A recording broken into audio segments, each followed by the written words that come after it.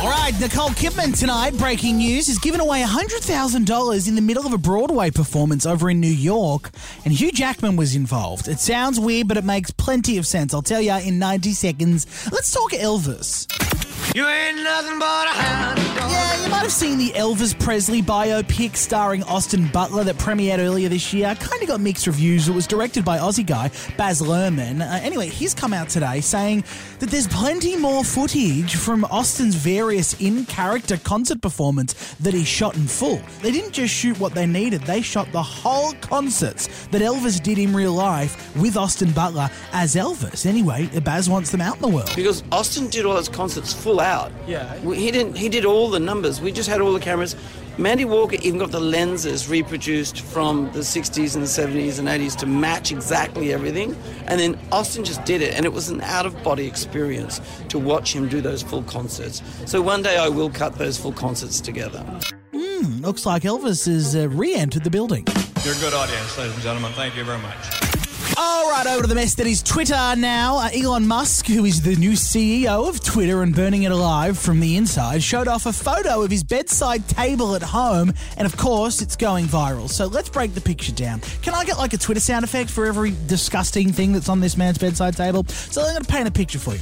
This is quite simply an iPhone photo of his bedside table. Now, what they've got on there is a painting, and I've done some digging. It's depicting the first US president, George Washington, crossing the Delaware River.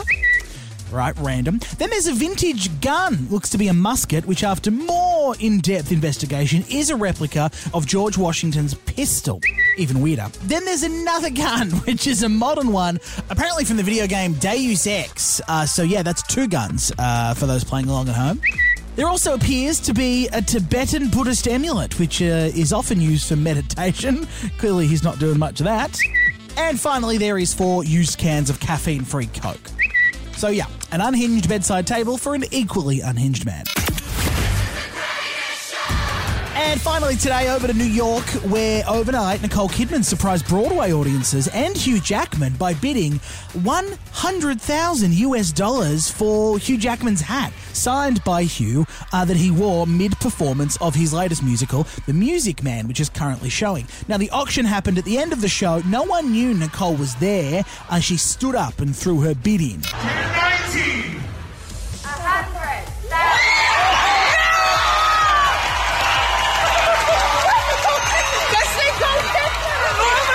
Oh, very nice. And considering the musical has been generating between $2 and $3 million a week in ticket sales, I'd actually say that that's quite a lowball offer from Nicole. I think she could have done better. You can do better.